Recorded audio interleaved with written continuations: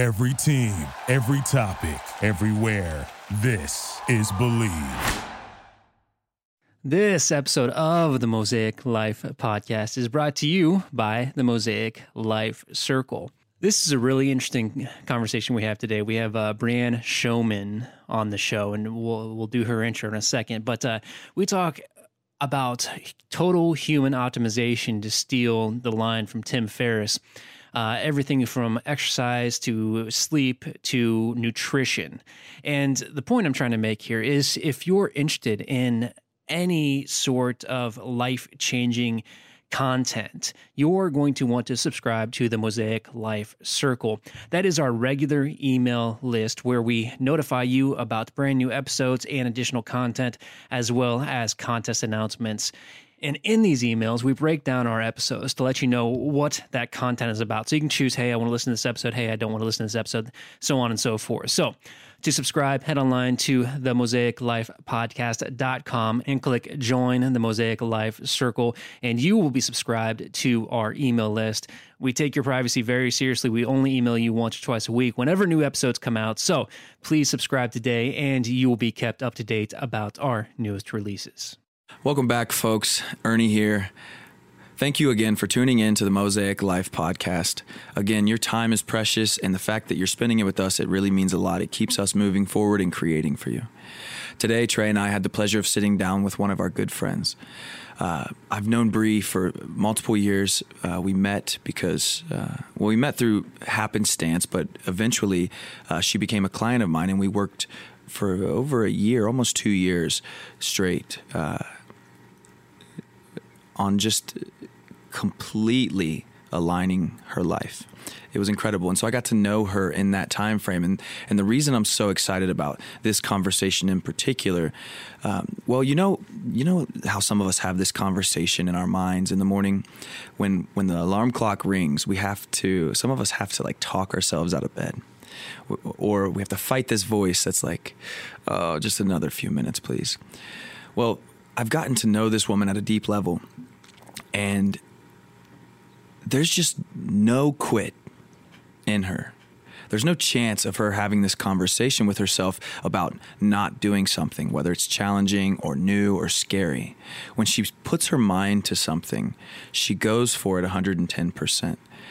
And I think that's what's so important about what comes up in this episode in particular, because you can trust it when you hear her talking about something, because you know she's studied it, she's lived it, she's tried it out, she's tried several variations of it. And so when she's talking about things, we can listen and we can trust what she's saying. Aside from the insight and knowledge, we had a great time recording this episode, 3 friends coming together and having a great conversation about how to improve life, how to improve running, how to improve our nutrition, our stress levels, our sleep. And it was great. I hope you guys love it. So enjoy this episode with the OCR doc, Bree Showman. Welcome to the Mosaic Life podcast. Life is an art. Every moment a picture painted in time. The color, texture, lighting, all context. The Mosaic Life vision is to cast a warm glow on your masterpiece, highlighting the struggle while showcasing the culmination of years of hard work. Join us for guided meditations, interviews with authors and leaders, and engaging conversation as we explore the depths of our consciousness. All right. Welcome to the Mosaic Life podcast. Welcome back to another episode. Trey, how's it going? I'm great, Ernie. How are you, my friend? I'm good. A little hoarse after a couple of days of yelling at people. No, yeah, I'm just kidding. Dude, losing my voice. You got a new gig. I know we've got a conversation in the works, so I do want to talk more about that. But I think I'm totally kidding. It has nothing to do with work. Okay. Just losing my voice. It's funny, especially coming into recording. Good to be with you, man. Yeah. Glad to come back, and especially excited today because we have somebody that maybe for the first time that we both know, and so it's cool because we've been growing our relationship with today's guest over the course of a few years, have several different facets of what we've worked on together. And now we're here to look a little bit deeper at some of the things that we've all enjoyed discussing over the years. And our guest today is Bree Showman. How's it going? I am awesome, and I'm really excited to do this with you guys. We're excited to have you. Yeah, like Ernie said, we both know you fairly well. And before we even started recording, we talked about all the nooks and crannies we can dig into because we already have that base understanding of who you are. Yeah, absolutely. It's really interesting getting on this conversation with you guys because I typically talk to each of you individually. So to get just a collaborative conversation going, I'm really excited to see where this goes. Well, I think the one, and correct me if I'm wrong, but I'm thinking back in my memory, the one time where the three of us have actually spoken, at the same time, was in person after you ran was it Cap City or was it the Columbus half? But you were in town. Yeah, it was April for the Cap City half last year. That's crushed it. Yeah, by the way. Absolutely. Yeah. We sat down and we had some food together and hung out. Talked a lot about what was it? Was it rock climbing that you guys really were vibing on that day? That was kind of the peak of my rock climbing. So that I have to imagine that's probably what we're talking about. Yeah, it was.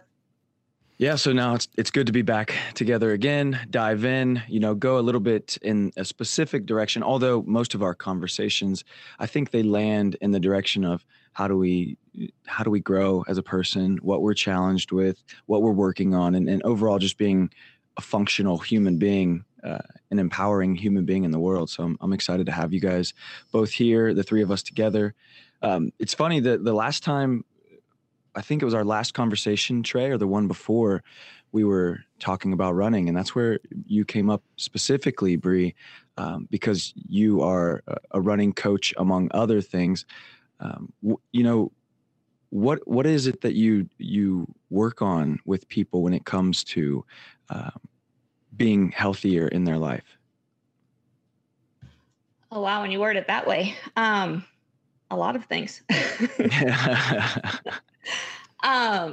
Yes, I am a running coach, but with all of that comes everything else involved. As a coach, you could get so engrossed in just like, this is what the workout is. This is what the programming is. This is how you become like better at your sport through the physical manner of it. But when we're talking about becoming a healthy individual, not just a better athlete, we also have to pull in everything else that's going on in someone's life. The nutrition, like still thinking physically, the nutrition side of things and what that looks like. What does sleep look like? What does stress levels look like?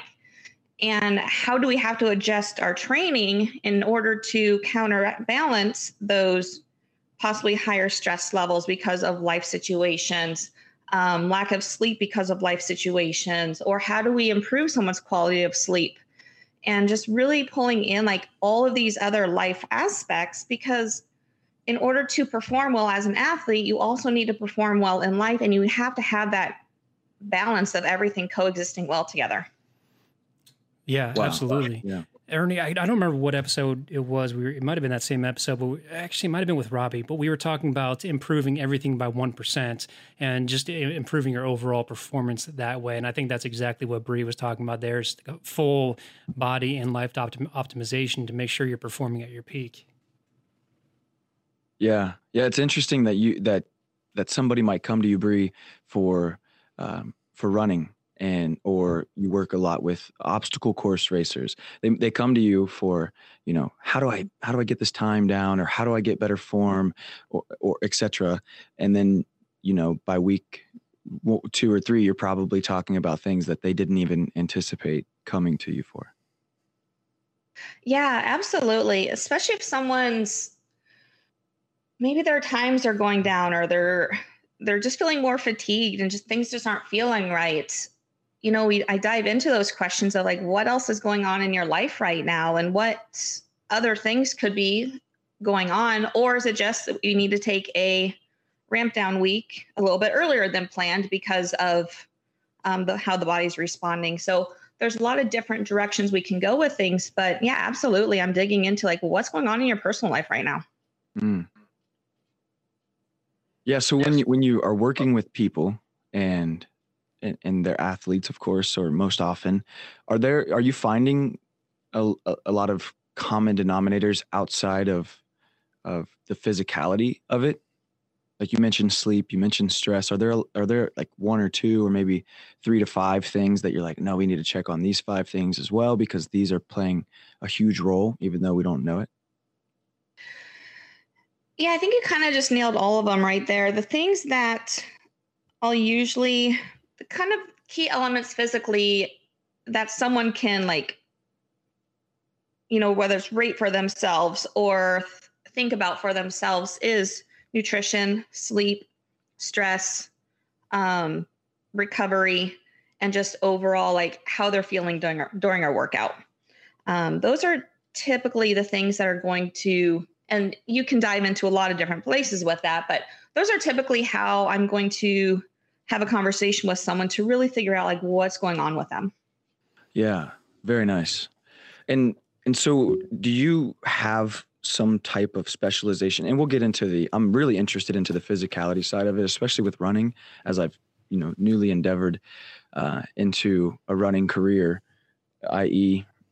not really a career. I like how you say I'm running. I So like that. I like I'm it. pretty sure it's an important thing. And I never did it. I guess that's why I'm making such a big deal out of it.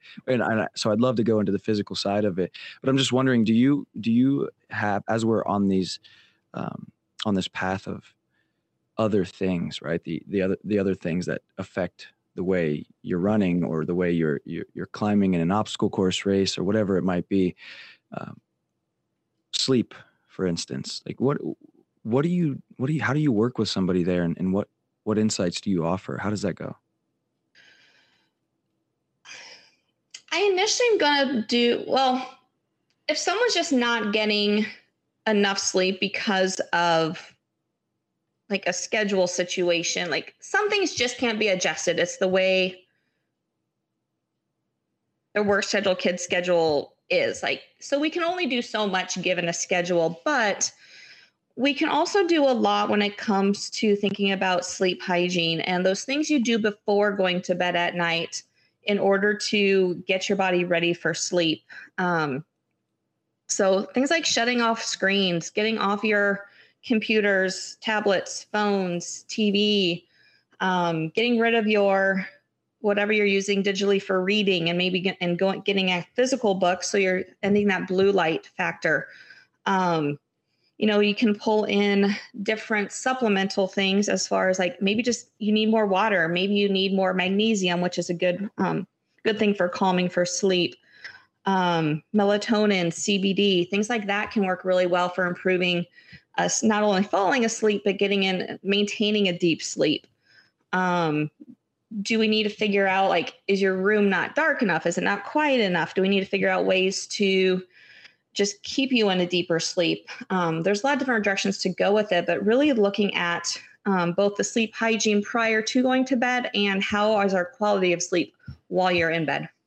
Nice. Now, Trey, you track damn near everything in your life. Can you corroborate for Bree here? Like, what do you notice when you're on 6 hours of sleep versus 8 hours of sleep in regards to your performance? And I will absolutely get into that. And I do want to point out two things first. First of all, I want to say this book just so I can put it in the show notes. I've mentioned it 100 times, and I'm sure I've recommended it to both you and Bree. And Bree, I don't remember if you've read it or not, but Why We Sleep by Matthew Walker. Have you read that? I did, yeah, probably a couple months ago now. Fantastic book, and it'll scare the crap out of you into getting better sleep, and that was the turning point for me. And honestly, the conversations I've had with Bree have helped shape my sleep habits over the last year. I've finally started getting myself into a place where I am generally in bed by 10, hopefully asleep by 11, and I've started getting up early to actually get my runs in, more or less to avoid the heat this summer, but it's really helped me become both a better athlete and better functioning throughout the day. So that's been huge for me. And yes, so I do track damn near everything in my life. I will say, and I don't think I've told either one of you this, I kind of let my life tracker TM go because I think it served its utility.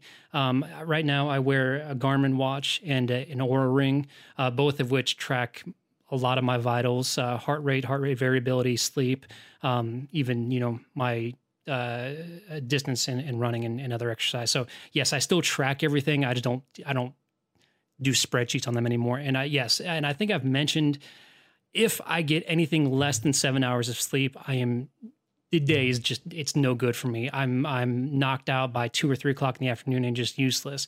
7 plus, and I'm really in great shape to get as many things done throughout the day as I need to. So it's a huge difference for me. Hey, Trey, did you listen to that sleep podcast I sent you fairly recently? Probably not. Now that you're putting me on the spot on the podcast, I did start listening to one that you sent me, and I did not finish it. I'll be the first to admit on a podcast that I've been so bad at listening to podcasts since I don't drive a whole lot anymore. That's just an excuse. So I do want to finish it, and I will actually put that in the show notes because I do know you had great things to say about it. Yeah, it was just pretty fascinating because I did read Why We Sleep. It's not necessarily a different concept on it, but just looking deeper into it as far as like when your optimal time for sleep and for higher level function is, and how it, for looking at females, how it adjusts around the menstrual cycle. And it's just pretty fascinating how he dives in a different scientific method into it. Yeah. And I that's all great information. And getting in that same vein, I will say that in regard to my personal circadian rhythm, sleeping 10 to 6:30 feels better than midnight to 8 or 9. I feel better throughout the day by following that particular rhythm of my own. So I imagine that's kind of what he digs into in that episode. Mm-hmm. Yeah.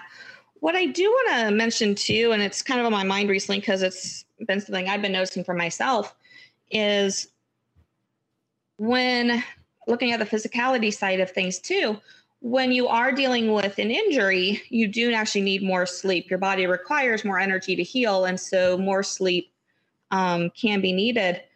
And I've been noticing that personally. Typically on my own, I'll wake up around 5 a.m. And lately it's been about 5:30 that I've been waking up and going to bed the exact same time or maybe a little bit earlier. So I've just been noticing as I'm healing my injuries, my body's just needing a lot more sleep, which typically 7.5 hours is good for me. And lately it's been closer to like 8.5.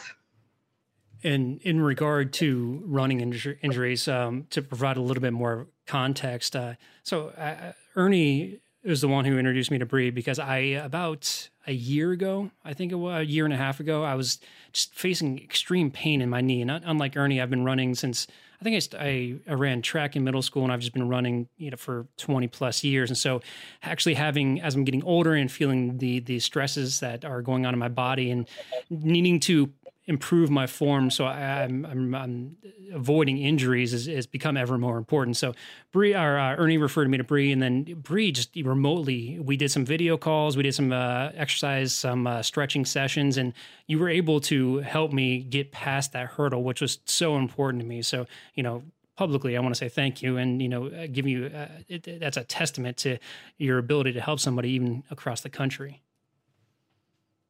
Thank you. I appreciate that. Yeah, it's strange to me because I don't know how it all works when you're looking at somebody running. But Bree, you work, I'm pretty sure you work with the majority of your clients remotely. And one of the things you do is, if I'm not mistaken, is you'll have them record themselves running, and then you'll watch and assess the videos and then help them make adjustments from hundreds and thousands of miles away. How do you do something like that? Yeah, that's a great question. So yeah, you are right. They do film their videos, and it's a super simple process of filming. It's literally like the videos are like 5 to 10 seconds. It's really not much at all. It's just a little clip just in order to see what's going on with their technique. But it allows me to then take a look at it, break it down. I can slow it down as much as I want, even frame by frame with the software I use, in order to really see like what's going on, where someone's heel striking, what their timing is for coming off the ground, what like abnormal torsions are going on because of different forces going through the body. So I can really break it down into what's going on there. Once I take a look at it, then I get on a video call with them and we go through it together so they can actually see what's going on with their body. Because a lot of times we don't realize when it's our body doing, or we don't realize what our bodies are actually doing in space when we're moving. So when we can get on these calls together and I can really break it down for them, really helps give them an understanding of what their body's doing, why they potentially have those injuries that they're having, and then gives us a good direction to go for improving that and breaking that injury cycle. Nice. And so one of the things that I've been personally wondering about is, in general in life, is energy conservation. So getting the exact same job done with as little energy as possible. So doing just as good, just as powerful, just as fast, whether it's, writing or recording a podcast or running, specifically in running. But for this conversation, are there key elements if I'm looking to run further distances, just continue to grow, I've ran 7 miles now in one go. And that's more than I've ever ran in my entire life. And I'm starting to see some correlation, or feel and notice some correlation in my body to maintain energy and conserve energy. I'm just wondering what that looks like, or if there is even a way to explain that in a podcast. I want to interject real quick, Ernie, because I like personally, I'm super proud of you for being a new runner and getting up to 7 miles. That's not a small accomplishment. So I seriously, kudos to you for being so committed and sticking with something that a lot of people do not enjoy doing. Nice. Thank you. And if you don't mind, I'll just tell a quick story about that. Yeah, go for it. So I've been averaging 3.5 to 4 miles and hadn't really gone over that. In fact, there was like a plateau there of just could not get past it. And so this one day I just had plenty of time, and I ran this, road around my house, which has a lot of elevation change. And I got to the top of the hill where I usually end, right by my house. And I thought, man, if I just run down this hill again, then I'll have to come back up. Like, I don't have a choice. I'll at least get another mile in or something. And then my body, when I made that decision, everything like started to shut down within me. And I got this pain right in my like right kidney somewhere. I've never really had a pain there, but it just felt like something was stuck. And I was just like, I'm going to run through this and relax into it until this pain goes away. And it was placebo, or maybe I built it up in my mind. But as soon as I did that for like maybe another 100 yards, the pain completely evaporated and I felt re-energized, and I ran another 3 miles. So it was the most incredible experience. That's amazing, man. Yeah. And back to you, Bree.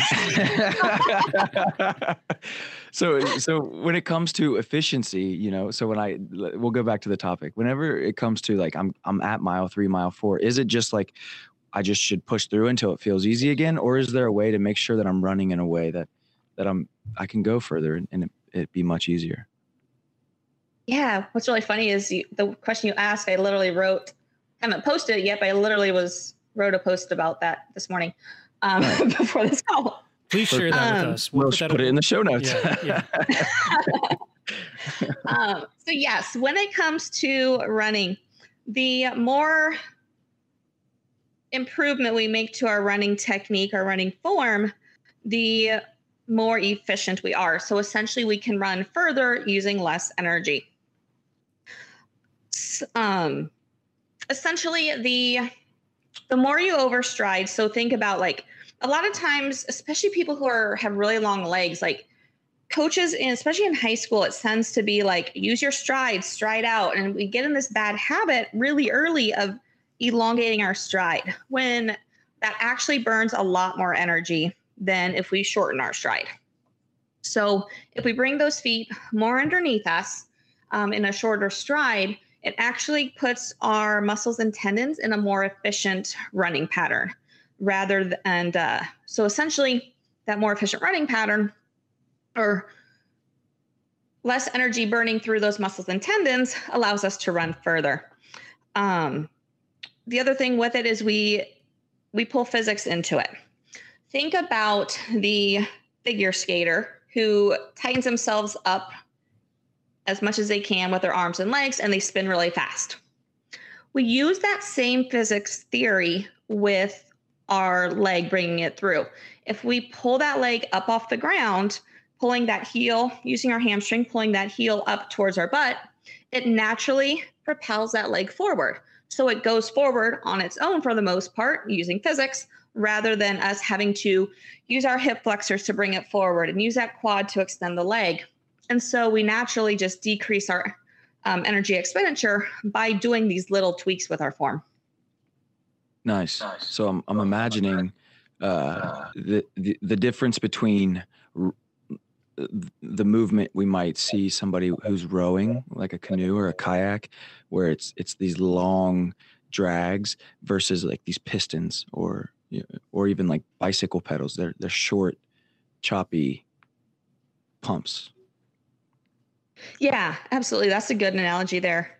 The other thing I've started thinking about recently, and I don't know if there's any research out on it. I haven't looked into it, but something that piqued my curiosity when I was having a conversation recently is, so I'm 5'2". I was running against people in high school who were 6 foot something. So my legs were significantly shorter than them.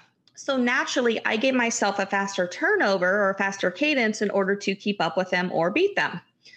It's how I became a successful runner. So it made me wonder if you start looking at trends, if shorter people tend to veer towards a shorter foot strike, faster turnover, because we have to keep up with people with longer legs, especially if we're racing type thing. So I don't know if there's any legitimacy to that, but it's just something that's piqued my interest recently. If there's any variances with that. Yeah, right on. How tall are you, Trey? 5'11". When you're running, would you consider your strides to be long, or do you have like short, choppy strides? I'm actually going to, because she has got enough information, I'm going to turn that over to Bree. Because let my running coach take this one, guys. Prior to last year, I'd literally never had to think about my form or my cadence or anything like that. I hadn't. I had always assumed running was running, and I was always pretty good at it. But then, last year I was 33, and I may not be considered old by some standards, but it's certainly not a 20-year-old's body anymore. So I'm starting to feel, the effects of not doing things properly. So with that said, Bree, you and I have run together. You've seen videos of me running. My cadence data. I would love for you to break it down as much as you want to right here. Yeah. I don't have any recent video, but from the video we had when I started working with you, when you did have your pain, there definitely, I do remember there being more of a heel strike, overstride type situation. I think there was a hip weakness going on as well, which we did address, but you definitely were overstriding at that time. And I don't think we knew your cadence at that time either. Since you've been using your Garmin, since we have a little bit more data, your cadence, I believe, is like 176, 178, somewhere in there, maybe a little bit higher. But that 180 is, cadence is steps per minute. So essentially however many steps you're taking per minute. Nice. Where our bodies are most efficient and where there's the least amount of stress on our muscles and tendons is 180. And so the closer we can get to 180, even a little bit faster than that's okay too. But the closer we can get there, the better off we're going to be from an efficiency standpoint and an injury standpoint. Trey has definitely, from when I filmed him, it's probably about 2 years ago now. From when we did the first videos with him to what I'm seeing now as far as with his data, as well as when we ran together in April last year, there's significant improvement as far as how his foot's hitting the ground and how he's coming through. Nice. It's crazy to think you were here over a year ago. Yeah, now I'm getting doesn't seem like it was that long ago. These years confused because I thought that I don't know. It doesn't matter. It's so funny. Not for the podcast, but in terms of just the friendship, it's strange how much time past it so quickly. And so, you can talk about running dynamics and you can talk about form and all that all you want, but I really want to get into other elements that feed into running performance. We talked, I just want to get into the mental aspect of it first, and then we can talk about nutrition and we've talked a little bit about sleep. Just the more research that's done in all areas of life, the more easily it is to see that everything ties into itself. And so the mental aspect of running, and just like everything else we do, plays such a huge role. Ernie, you talked about, running down that hill and feeling a cramp in your side. Believe me, when you said that, I knew exactly what you were feeling. I've felt that cramp 1,000 times over. And for me, that is a mental thing. I know that is something I can run through. It's not always easy, but it is something that I can run through. I've been running long enough to know when there's bad pain and when there's good pain.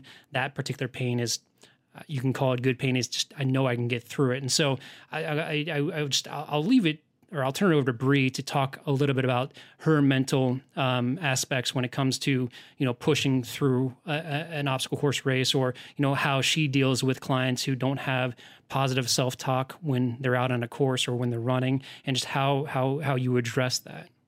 Yeah, it's so easy to get in our heads and just, tell our bodies to stop because we're uncomfortable and we just don't feel good, or, make whatever excuse we want to make. And granted, with pain, there is legitimacy behind some of it sometimes, and we do need to be able to decipher what pain we need to stop for and what we need to continue, or what we can continue with. But when it just comes down to the mental side of things, and whether it's being able to push that extra mile, or whatever's getting in your head, a couple things tricks that I use for myself. If I'm running somewhere where there's light posts or electrical poles, things like that, like I'll just set my goal of running to that next pole or running to that next fence post or whatever it is where I'm running. And then it's like, cool, I made that goal. What's the next goal? What's the next spot I can make it to? And just kind of like make my step-by-step shorter goals, because it makes that next mile or 2 miles or 10 miles a lot easier when you do it that way if you're getting in your head. The other thing I like to think about is I always go back to Finding Nemo and Dory and Just Keep Swimming. That, like, if you're out there, if you just keep putting one foot in front of the other, you're going to get to your end goal. Yes. It may not be as fast as you want, but as long as you don't stop moving your legs, you're going to get from point A to point B. Yeah. Oh, yeah. Every step you take is one step further than somebody else has taken. That step is one step past where that other person has quit. And so I love that you said Finding Nemo, because I've sang that song in my own head while running as well. So that is awesome. That's an awesome thing to do. Yeah, it's so interesting to be in a position with anything, but I think it's pretty easy to notice. That's one of the big reasons I chose running. There are several reasons why I went to running. I had been doing CrossFit for a while, but I went to running, and one of the big reasons that drew me towards it is it was at that time, the most efficient way for me to look at how I dealt with challenge, whether it was running a 2 miler, which is supposed to be easy, and it becoming challenging, and how I treated myself in that moment, or whether it was I'm at 3.5 miles considering running another 3.5, and how I deal with that moment, and how I deal with getting through that other 3.5. How do I treat myself after the run if I did great? How do I treat myself if I did terribly? Like, it was real time data, so to speak, on the way that I was talking to myself. And it seems pretty invaluable for us to be able to monitor that internal dialogue. Yeah, absolutely. And so there are so many elements that can go into that. It just condensing it down into when you're on the course and you don't want to run another half mile or mile or whatever, but you also have your life that you can sometimes be running away from, either motivating you or demotivating you. And I know this is a leap here, and I know we've talked a lot about it in person, Bree, but I know you've gone through a lot yourself personally that has brought you down, and I'm just curious how you have used the same mentality to take the next leap in your fitness to get past hard times in your life. I mean, do you see parallels there? Have you seen things in your personal life affect your physical performance in athletics as well? Yeah, there's a number of directions I can go there, and I probably will go a number of directions here, but I do use fitness and exercise. Yes, I'm a competitor. I like to compete. I like to better myself that way, but it also is my way of kind of burning off stress and separating myself a little bit from what's going on in life, and just having a break from the stressors of life. And I get, as I think about, I had this conversation recently with, I think it was Nathan Kohlerman actually, that it's like I use running and CrossFit and racing as a way to just kind of like decrease my stress levels, my life stress levels, and just kind of burn that off. But at the same time, part of me wonders how much I use it as an escape too. And so I like allowing myself to not deal with what's going on in life at the time. And so I think we have to find this balance of using it for that purpose of releasing stress or burning off our anger, burning off our frustration, but also be able to recognize when we're doing that in order to escape and avoid dealing with those other things in life that you just hope will go away if we don't deal with them. So I definitely use it as both aspects, and I know one's a healthier way than the other, but sometimes life gets the best of you and you just kind of do that escapism thing. Sure. And I do want to be clear. I mean, there are different ways to find that escapism. You can drink alcohol, or you can do self-destructive activities where there's absolutely no benefit to it. Or, of course you can work out, and then of course you can overdo it when working out, but there are a lot more positives to that. So making that clear-cut distinction, I think, is important. Yeah, absolutely. There definitely are worse ways to escape from your situations. One thing I will say with all that, though, is when we're talking about a performance aspect of it, we have to think about, from the physicality side of things, is cortisol levels. Cortisol is our stress hormone. So the more stress we're under, whether it's life stress or workout stress, the higher our cortisol levels get. High cortisol levels can cause, significantly elevated cortisol levels can cause other systemic problems in our body. Along with that, it actually decreases our performance when we do let those cortisol levels get too high and those stress levels get too high. So there is a balance there too that, and I saw it myself, that as I was dealing with more of life stressors, my performance at the gym decreased. I wasn't getting the weights. I wasn't hitting the same numbers on the weights that I had before. I had gotten slower. I could tell my body was responding differently when I was under those increased stress levels. So it's something that, it's not that we shouldn't train during those times, because it's not a bad thing to train during those times, but we need to be able to recognize and accept that times may go down. We may just notice more fatigue. Like, we may notice different things with our performance because of those external stressors. Yeah, I'm sure you actually, of course, as you said, you see it in your life and you've experimented with different ways to manage that. And then you also probably deal with it quite a bit when you work with clients. What are some trusted or reliable ways? So let's say, for instance, somebody's going through an emotional life moment.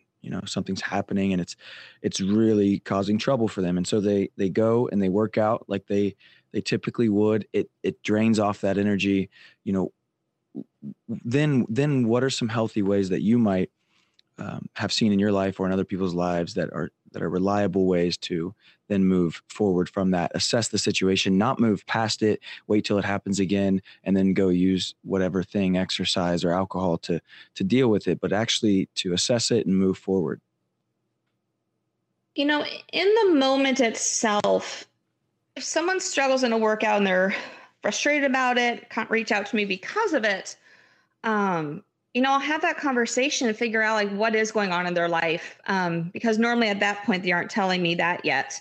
If I know someone's dealing with a significant amount of stress, or maybe they've told me, hey, this project's going to be going on at work. I'm going to have less time, or, whatever's going on, I'll decrease that workload. Cause I still want them to move. I don't want them to be overtraining themselves while they're dealing with these increased stressors. So some of it is just knowing that if you're in a stressful situation, be mindful of it, we'll adjust the workouts accordingly.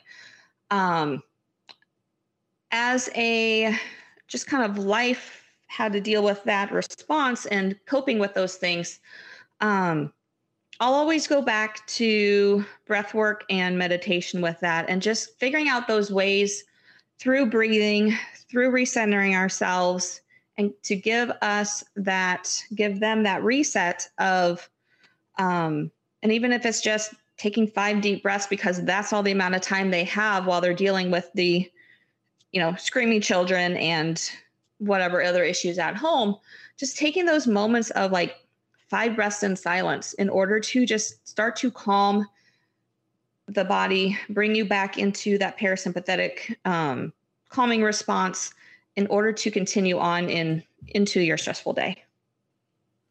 I don't know anyone who deals with screaming children, but I'm sure that's all really helpful. That's awful. Yeah. Well, the parasympathetic response, what was that? I think I'm missing something there.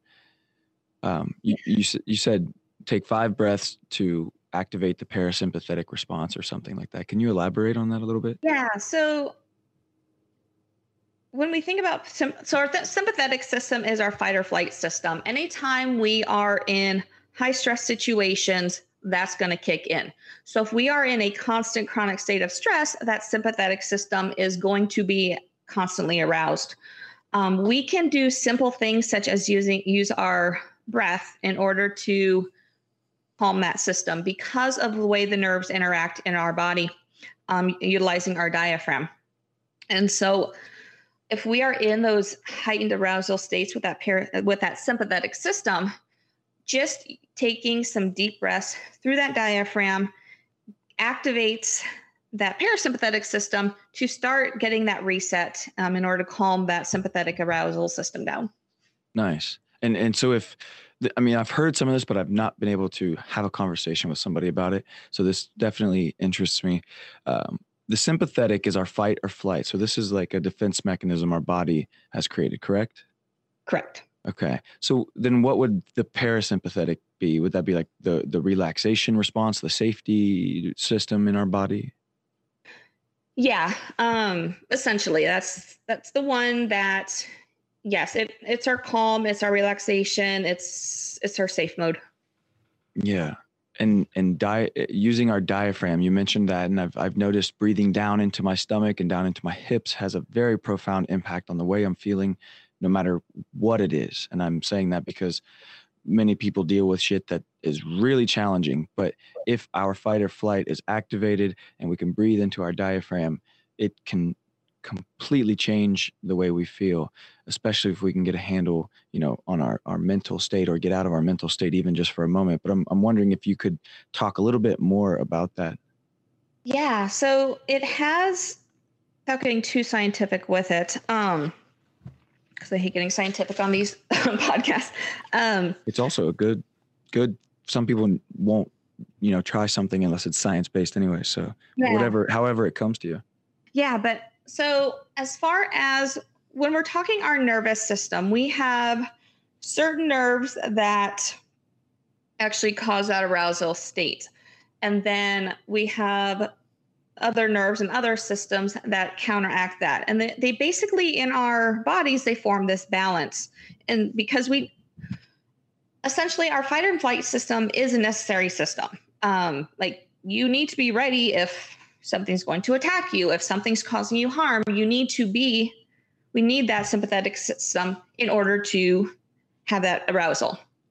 We also need to be able to come off of that. So, like, think back to, like, when we actually use these systems for survival. Like, mountain lion was attacking you, you're going to get into that sympathetic system. Once things have resolved, you've outrun it, whatever, like, your body naturally goes into that parasympathetic state and starts calming you back down.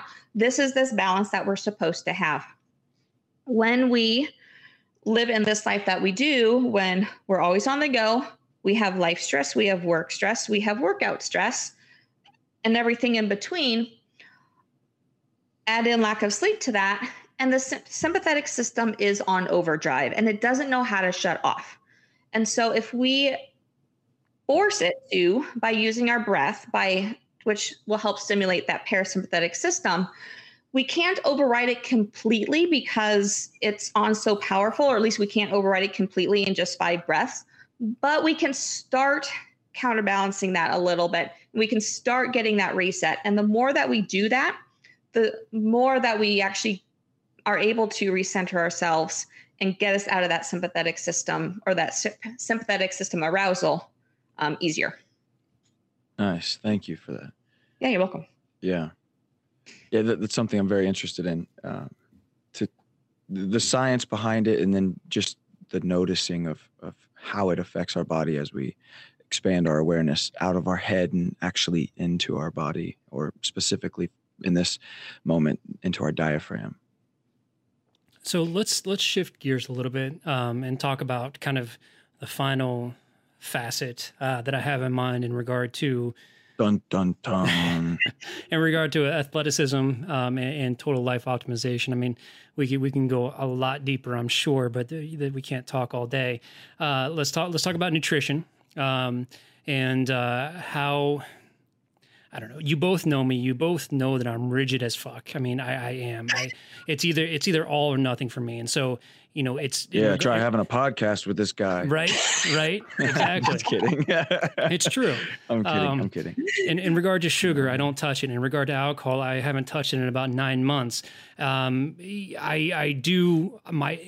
I should mention that I'm actually reading Robbie's life-changing book right now, Eating Animals. And while I don't think that I'm going to go vegetarian, in regard to factory farming and the amount of shit they put into these birds that are living in tiny spaces, I'm going to do a little bit more research on finding, true free-range local farmers, because I don't want the crap that they put into these birds inside of me. So, Bree, in regard to nutrition and people who are just looking to make minor tweaks so they can improve their performance, how do you take on a client who is probably not in the best space and help them, just kind of nudge them in the right direction into helping to improve that aspect of their life and their fitness?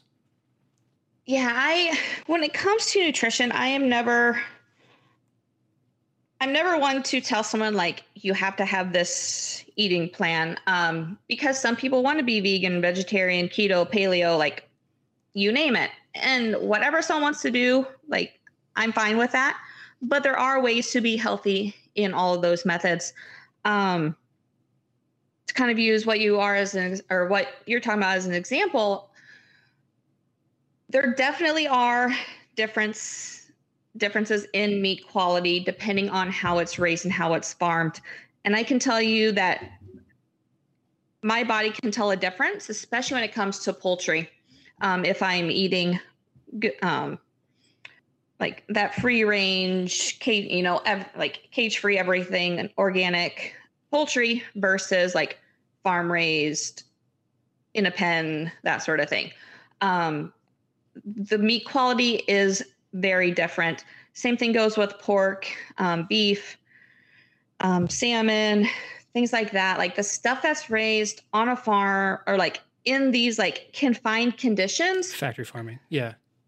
Factory farms, the meat quality is not good.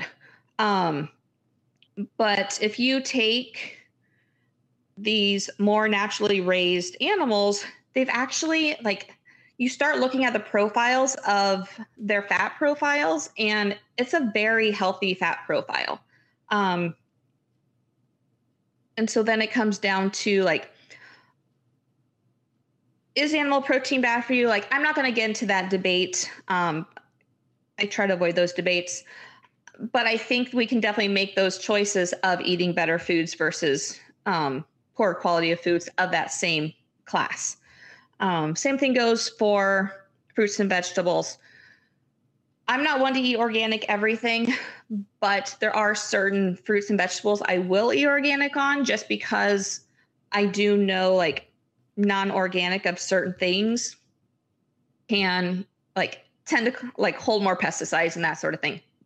So it's just making these smarter choices of like, what quality of food do you eat, whether it's the proteins, the fruits, the veggies, or, you know, looking at if you have to use processed or packaged foods of some sort, like how can we make the better choices in those foods as well? Sure. And then so when somebody comes to you and they want to they want that optimization, but they just don't have a clue when it comes to diet and nutrition, and you know they think that eating a Pop-Tart for breakfast is healthy. Where do you start with somebody? Because you can't. In my experience, you can't go get all in their face and say you got to do this, this, and this. They'll just shut down. So what's the first recommendation you give to somebody when you want them to eat healthier, have better nutrition? You know, when it comes to nutrition, like it's such a personal thing to people that I think we need to go like, and if we're going to go to the theory of atomic habits and making that 1% change, like nutrition is where we need to do that, because people are going to be so resistant to change there for the most part. So typically I'm going to start with, let's decrease your sugar, let's increase your water, and start at that point. Most people don't drink enough water. Most people are taking in too much sugar. So if we just start making like 2 minor little tweaks, then we can play with everything else. But when it comes to nutrition, if you change too many things at once, like you said, they're going to shut down. Yeah. Yeah. Those are pretty simple things to at least look at. You know, how much water am I drinking? Can I take 1 more glass of water a day? How much sugar am I eating? Can I cut that down by 1/10 or 1% even, and just start noticing the way that it affects your body? So those are solid. And it's amazing when you start looking at sugar, how much sugar is added to things that you don't even realize. Like processed foods, drinks, So much. like you name it, there's sugar added to it. It's insane. I mean, just think like barbecue sauce, that sort of thing. I mean, to make it sweet, you get that sugar from it. And, you know, I so many times, and this is something that I've learned rather recently, within the last 4 or 5 years, that orange juice, apple juice, that's just because it's fruit juice does not mean that it's good for you. That's essentially like drinking a pop. That's taken all the fiber out of actually eating the fruit and just left all the sugar behind, which is, it's no, like I said, no better than drinking some sort of soft drink. Oh yeah. Like fruit juice, eating fruit. Yes. You get the fiber. So it's a little more filling, and you get a lot of other nutrients that are in the actual fruit. But when it's juice, like it's pure, like concentrated sugar essentially. Right. Ernie, how's this making you feel? In what sense? That's an interesting question. I was thinking actually about when we mix drinks for our kids, so like we put a little bit of vodka. No, I'm just kidding. When we make like juice for our kids, we never put straight juice in it. We always put like a quarter juice and then fill the rest up with water, because of how sweet it is. And then I can tell the difference in my kids. I know this might be highly irrelevant, but so we do that for their health, of course. But I can tell the difference in the kids if they ever get straight juice. It just like their eyes light up like they're on crack or something. They're like, oh my God. And then they like suck it down. There's so much sugar in it. But like my whole childhood, I was drinking like Coke and Oh, for sure. Me too. And juice. You know what I mean? Yeah. Like straight sugar my entire young life, even up until 5 years ago. Yeah. Trey, I'm curious with you. I know what I've noticed. So I'm curious on you since you've cut out sugar. Do you notice, as far as like just regular foods, like vegetables, nuts, like other things that you eat on a daily basis, do you notice that you like more of the sweetness that is actually in them naturally? I would have to say yes. I feel like I don't have a strong basis for comparison anymore because it has been so long since I've had any sort of sweet treat or anything that, is indulgent. And I will say, I watch shows like, I don't actively watch them, but any sort of cooking show where you've got, this 5-star chef critiquing even the smallest notes of spices. I don't have a refined palate, and that is something that I've become perfectly comfortable with. I mean, if something, my preference is healthy over, tasteful or tasty or whatever you want to call it. So yeah, when I do have something that's a little bit naturally sweeter, I do appreciate it. It is nice to be able to enjoy that. So nuts and berries.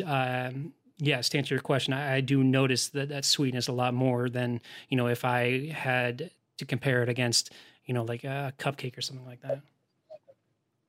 Yeah, I was just curious. So I noticed the sweetness, especially I'm thinking like red peppers, carrots, nuts, nut butter, like things like that. I just noticed so much more sweetness in them since I don't, once I stopped eating processed like sugars. Yeah. And I will say, in regard to nut butter, as dirty as that sounds, the RX nut butter is so good. I will indulge in that because, it's like 3 different ingredients, but the date is what really gives it that sweetness. And I do enjoy eating that straight from the little cup that it comes in. Oh, yeah. Yeah, I think it's important for people to even just like, I come from, like I said, I come from a childhood where I just drank pop and juice, but it wasn't until I started practicing with fasting and refining my diet that I realized there is flavor that my mouth has been numb to because of all of the sugar that I've been eating. And if there are, I'm sure there are people out there, and maybe they're listening to this, maybe they're not, but to go from what they've been typically eating to eating a salad or carrots or whatever it might be that seems a little bit more healthier or a lot more healthier than what they're eating. It's just like there's this complaint about the taste and how it's too bland. There's not enough flavor. And one, you can add spices, you can add certain dressings, but you could also just take sugar out of your diet for 24 to 48 hours and then try these things. And it's a world of difference in the way that it tastes. Yeah. Yeah, absolutely. Yeah. So we're probably coming to time here. Is that pretty close to accurate, Trey? Yeah. Bree, again, this feels a little bit different considering how well Ernie and I know you. So, we truly appreciate you coming on here. And before we start to bring things to a close, do you have any questions for us? I know I put you on the spot there, and so that's super professional. I don't think I have any questions for you. Okay, cool. Well, I do have one last question that I'd like to ask you. This probably is not a surprise to you, but one thing that I love to know, I want to say it this way because we all know each other here. I have started to wonder if I'm ever going to ask this question and then have the interview guest say, "Oh, I don't read." I shut that down very quickly in my head because it's becoming very evident that the most intelligent and the most interesting people that I know are readers, whether or not they read a book a week or a book a month or just a couple books a year. They're readers and they have books that have influenced their lives. And so, Bree, I wanted to ask you, if you had to credit one book with being the most life-changing, the most influential book you've ever read, what would that be? And I would love to hear why. Yeah, in general, I have such a tough time answering this question just because so many books I've read because of where I was at in my life at the time. And so they were so life-changing at that given moment. Or as I've reread them, I've pulled different things out of them. And so like there's so many different books, but the one I will tend to tell anyone if anyone asks me is The Four Agreements.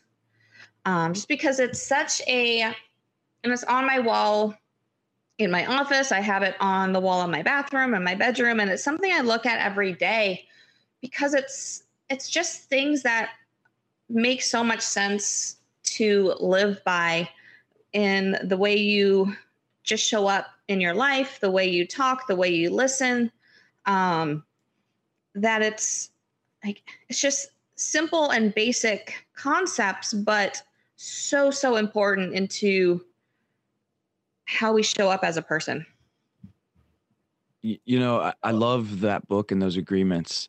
Well, I haven't read the entire book, but I've listened to the audiobook through the first agreement. I don't make the last three. But I don't think I'm kidding. I don't know if we've ever talked about it on this podcast, but I'm just wondering if you could share the four agreements that are in the book. Yeah. They are: be impeccable with your word. Don't take anything personally. Don't make assumptions. Always do your best. Love it. I think I need to listen to the last three. I like that. I like that. That'd be a great idea for you. I've had that book on my list for quite some time, Bree, because obviously this is not the first time we've talked about it. But I love that third one. Don't make assumptions. We can become so much happier and so much more well-balanced in this life if we don't assume things about other people or about the way the world is. If we can just live by what we know internally and have an open mind as to how other people are going to react and how they are going to, or what information they're going to provide, instead of, assuming that Ernie is just going to be an asshole today and then treating him as such, that just puts everybody in a bad place. So being open and honest with yourself and your emotions, I think is hugely valuable. And I can't wait to read that book. You're just going to throw a sneak diss in there like I didn't hear it. Exactly. Another direction to take that too, Trey, is that one, the don't make assumptions, is also part of what helped me drop my filter too, as far as like, if I'm not sure what someone's thinking in a situation, like rather than assuming something, like I'll flat out ask them. Absolutely.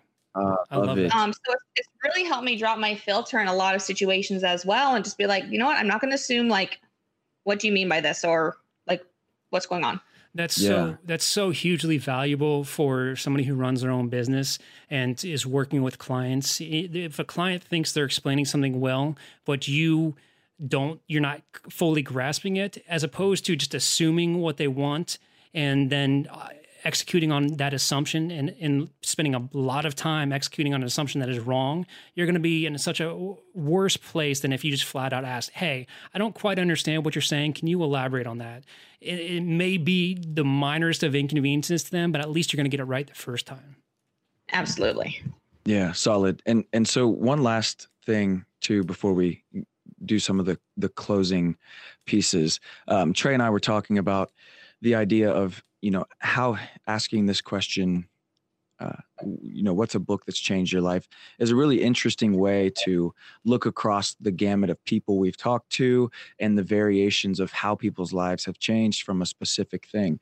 And so we were discussing, maybe we could make it really cute and we each have our own questions and then we just like look across the gamut of all of our people that we've discussed things with. I like how you worded that. And ask, Yeah. I mean, it's kind of corny, but like we each have our own little question. But anyways, so there was a question that I asked earlier when we started the podcast to Lisa Bond, and we were discussing about adding that to this. And what I love about this question in particular, so the question itself is, what's your leading edge in your own personal development? And the reason I want to bring this into the podcast and I want to use it when we talk to each of our guests is because there are so many times that we can have people on podcasts. There are so many times when I've listened to podcasts and I felt a distance in between me and the person that was being interviewed, because they must have just innate things about them, innate qualities that gave them the ability to do what they're doing.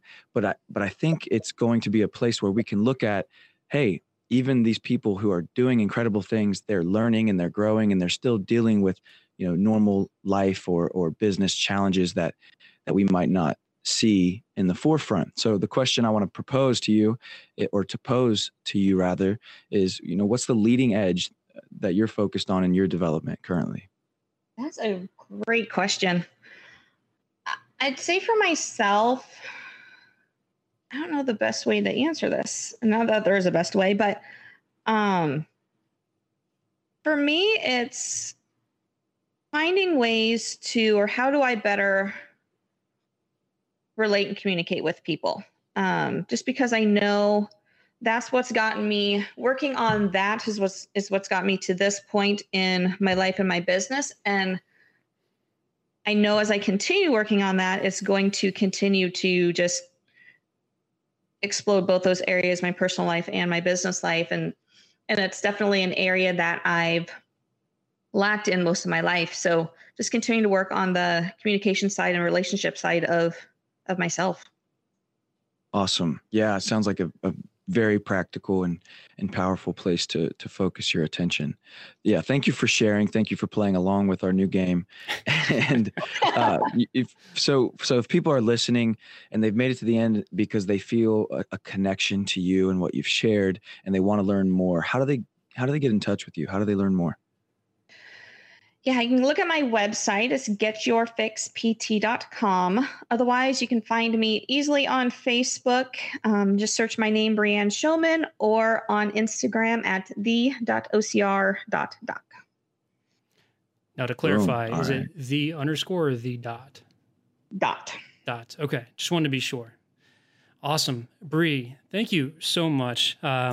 It was really good to, I don't know, this is going to sound weird, but it was really good to sit down with you and talk in more of a formal context and just, get some of the things that we've had so many conversations about, on the record, because I think people, especially this year, want to get out of ruts. They want to get themselves into better places, both mentally and physically.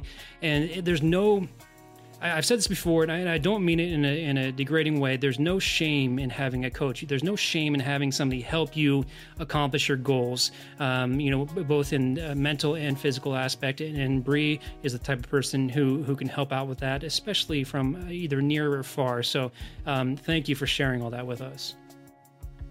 Yeah, thanks for having me on, guys. It was great to get in here and talk, I guess, somewhat shop and business and life with you guys. It's always good. Yeah. Yeah. Much appreciated. Thank you very much. Go on. Take care, guys. Another huge thank you to Brianne, or Bree, as Ernie and I know her, Showman, for joining us on the podcast. I highly encourage you to check out the show notes for this particular episode. There are a bunch of places where you can follow Bree's content, and she can help you out. So if you're any sort of athlete and you want to improve your performance, even by 1%, check her out on Instagram. Check out her website. She is one of the most kind-hearted people I know and is willing to help. Also, be sure to check out her podcast, The Highly Functional Podcast, link in the show notes, where you can get great content just like this in a longer format. If you enjoyed what you heard here, do us a favor. Leave us a 5-star review on Apple Podcasts. That goes a long, long way in helping others discover the Mosaic Life podcast. And on top of that, as we get more listeners, we get more and more interesting guests. And as you may know, the interview guest of my dreams is Tim Ferriss. So, the bigger we get, the closer we inch to bringing Tim onto the podcast. Just putting that out into the universe. And if you're on Instagram, follow us on Instagram at One Mosaic Life. Search for us on Facebook, The Mosaic Life Podcast. And of course, join that Mosaic Life Circle. You can do so at themosaiclifepodcast.com. Thank you again so much for spending an hour of your very valuable time with us. We truly appreciate you, and we truly appreciate you listening. Take care, do better, and be well.